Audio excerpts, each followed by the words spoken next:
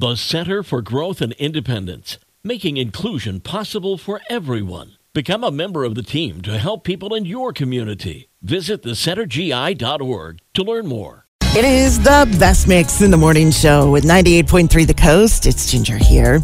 And here is today's coffee talk for you. You may or may not know that there is a historic lighthouse here in Michigan that actually sits within Lake Michigan. It's called White Shoal Light, and it's about 20 miles west of the Mackinac Bridge.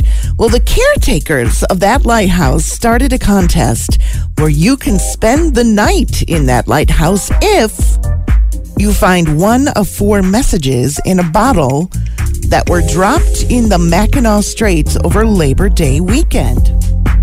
All right, each of the messages offers a different offer for their overnight stay.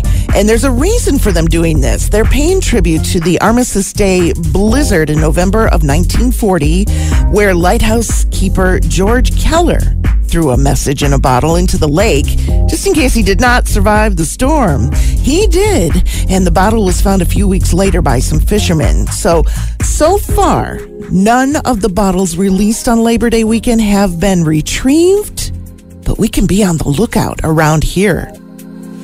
Today is National One Hit Wonder Day, when we celebrate those groups or individuals who had just one hit, but it was so good, it's burned into our memories.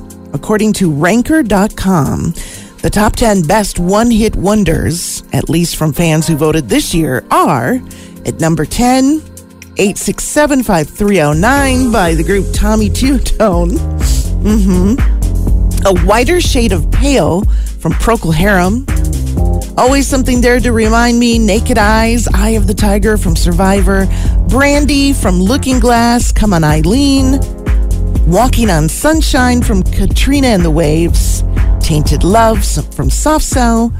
Simple Minds, Don't You Forget About Me. And the number one-hit wonder is a-ha's Take On Me. Halloween is a little over a month away, but already the candy is all over store shelves. And Kraft Heinz Corporation is getting into the candy mix this year with gummy candy versions of Oscar Mayer hot dogs, Kraft mac and cheese, and Claussen pickles. Each candy version will be much smaller than the original and won't taste like the original products. They'll taste like candy. They'll just look not like candy, and it should be available in stores now, if not soon, if that is what you want to hand out to kids this year. And there's your coffee talk from 98.3 The Coast.